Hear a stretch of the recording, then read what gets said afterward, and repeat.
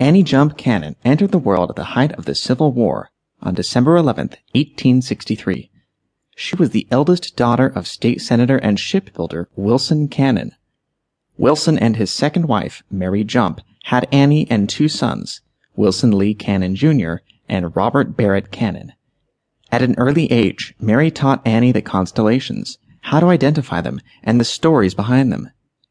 Annie and her mother would go through a trap door in the attic to the roof of their large 19-room home.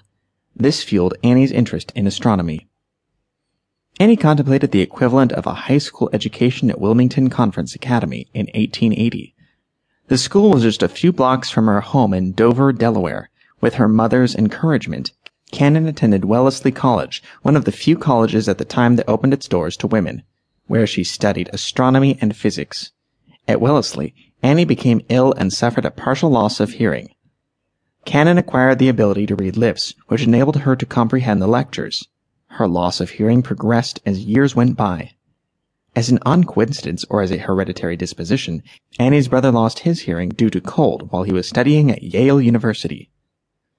Cannon studied under Sarah Frances Whiting, one of only a handful of women physicists in the United States at the time. Sarah Whiting had developed the physics and astronomy program under the guidance of the Massachusetts Institute of Technology physics professor Edward C. Pickering. Edward Pickering would play a very important role in Miss Cannon's life in the years to come. Miss Whiting would travel to Boston several times a week to observe in Dr. Pickering's laboratory classes and take ideas for experiments and demonstrations back to Wellesley. Wellesley College had opened in 1875, and when Miss Cannon attended this school, it was just developing as an institution of higher education. Whiting decided to introduce an astronomy course at Wellesley. Her desire was to have a telescope and observatory. Unfortunately, until the turn of the century, she taught with little laboratory equipment but an abundance of enthusiasm. In 1882, she gathered Annie and the other students on the steps of the college hall to see a spectacular comet. The Great Comet of 1882 was an exceptionally bright comet, so much so that it was visible during daylight hours. The students had observed a transit of the planet Venus across the face of the sun. Annie graduated as valedictorian from Wellesley College in 1884 with her degree in physics. The opportunities for women were minimal at best in 1884. This led to Cannon dabbling in photography, music, and traveling after she graduated. Her hearing loss made socializing difficult. The career fields of interest for Cannon were limited, as physics and astronomy were very much men's fields. After she returned home, Annie created a booklet of photos and prose from her trip to Spain and Italy. It was published by the Blair Company and was used as a souvenir for the Chicago World's Fair in 1893. It was titled, In the Footsteps of Columbus. While at home in Delaware, Annie became unhappy with the direction her life was taking and wrote the following in her journal. I am sometimes very dissatisfied with my life here. I do want to accomplish something so badly. There are many things that I could do if I only had the money.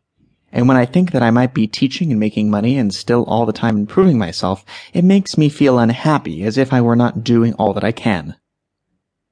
In 1893, Annie's mother died suddenly. Annie and her mother were close, and this was a terrible blow to her. The loss of her mother inspired Annie to no longer wait around for opportunities to present themselves. She wrote to her former Wellesley professors asking about job openings. She was hired as a junior physics teacher, which allowed her in that same year to take graduate-level astronomy courses. These courses made her proficient in spectroscopy, the process by which spectral colors of the stars is recorded, and photography. In 1895, she enrolled at Radcliffe College as a special student, so she could study under Edward C. Pickering, director of the Harvard College Observatory. Pickering had left the Massachusetts Institute of Technology in 1876 to become the director of Harvard College Observatory. Harvard professors worked in conjunction with Radcliffe College and would often repeat their lectures for the women at Radcliffe who were studying astronomy. Enrolling at Radcliffe also gave Cannon access to better equipment than she had at Wellesley. In the 1890s, when Cannon returned to Wellesley for graduate work in physics, she worked with Whiting in some of the first experiments in X-rays performed in America. The X-rays were discovered in 1895, and research was just beginning on understanding this new form of electromagnetic radiation. In 1907, she completed her M.A. from Wellesley, graduating causa honoris.